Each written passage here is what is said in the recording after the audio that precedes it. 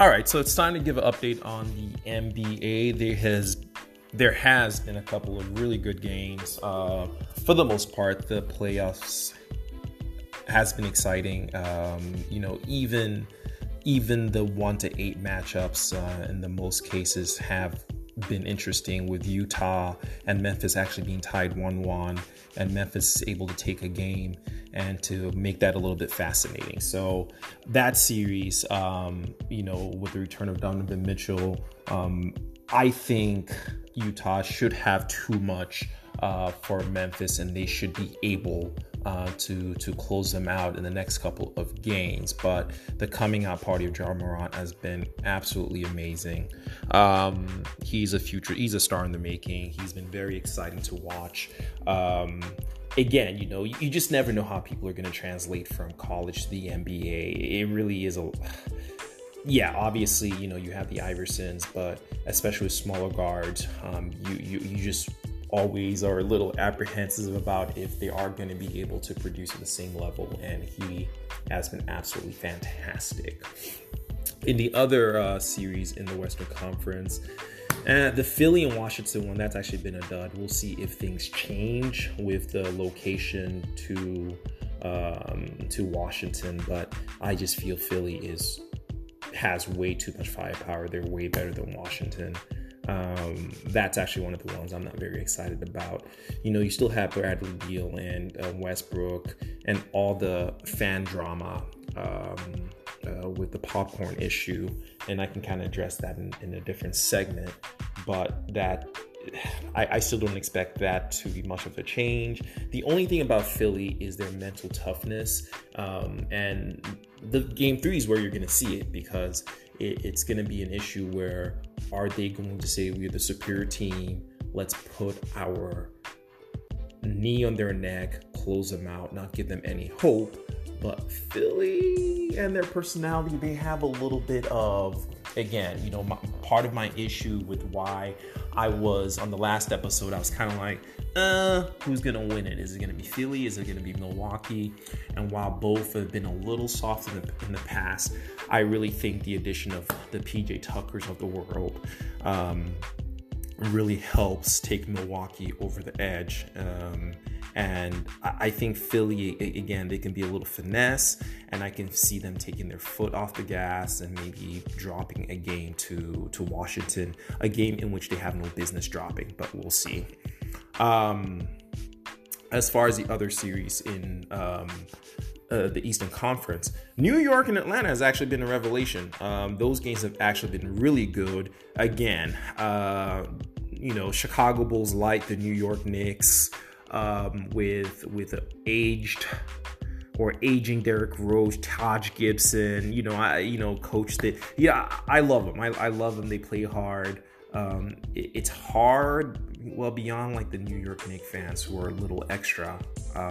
But as far as the actual personnel, I think Colin Cowherd had like an interesting segment that they're this band of misfits of all these players, for the most part, the teams did not really want or like cast aside, and them all coming together and essentially playing really good basketball. So you definitely root for them.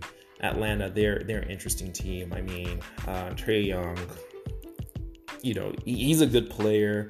The foul and drawing fouls issue, that's a little interesting, but overall, it's actually been a really exciting series, and the New York fans have actually, sans the ridiculous people spitting on, again, which I will get into in a different segment, and then the final series, which you didn't really expect much of.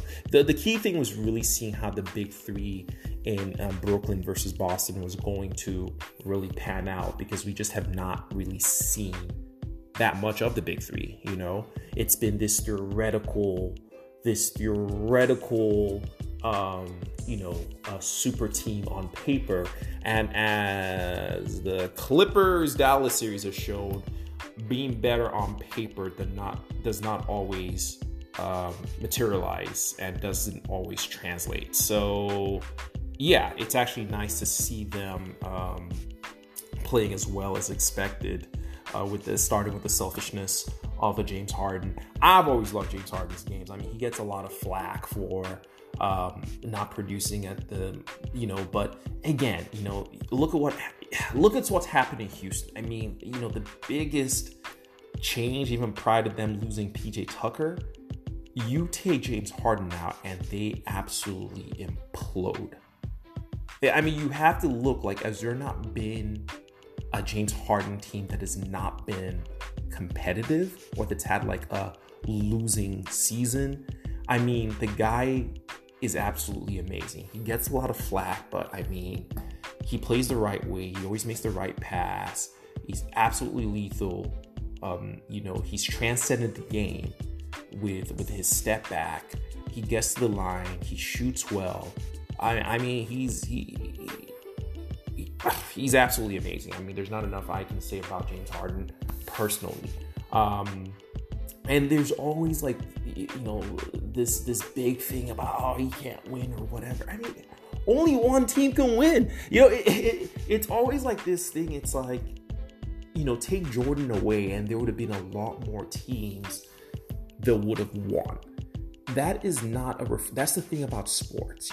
Sometimes you're a really good team and sometimes you do everything right, but sometimes you're just there at the wrong time. Timing is everything with sports. That's why you see sometimes where you have some people who are quote unquote named all-stars that have no business being all-stars, but hey, there are potentially there in a time when there are not a lot of good centers or whatnot, which is why they actually, in fact, transformed the entire NBA voting to just like 3 forward players, because they were having all these like very suspect centers make the all-star game, and they're like, this isn't right. Let's just change this to forward and guards or whatever, or front court players and guards, because they just, so it's kind of the same thing. You have a lot of good teams that unfortunately they just need an even better team or a generationally great team, and that's the reason they don't win.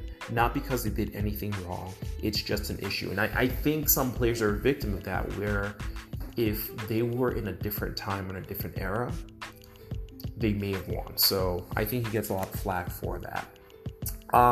As far as the Western Conference series, they have been exciting. The Lakers Suns, it's been kind of ruined by the Chris Paul injury, which just breaks my heart. I was really, really looking forward to that. But with the Chris Paul injury, with him not being himself, hardly able to shoot, I don't really see the Suns winning another game. It's not the same, and it's just crazy. It was crazy when I was watching the game. I'm like, I can't. It literally looked like a sniper shot Chris Paul in the arm. Like, how?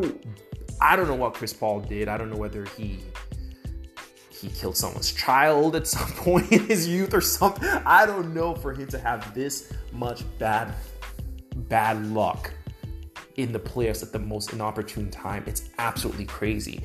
And I'm like, okay, as long as Chris Paul, stays healthy, maybe it's a groin, maybe it's a hamstring, maybe it's whatever. And now it's this ridiculous injury where I don't even know what to make of it. But anyway, I don't see much happening without a healthy Chris Paul.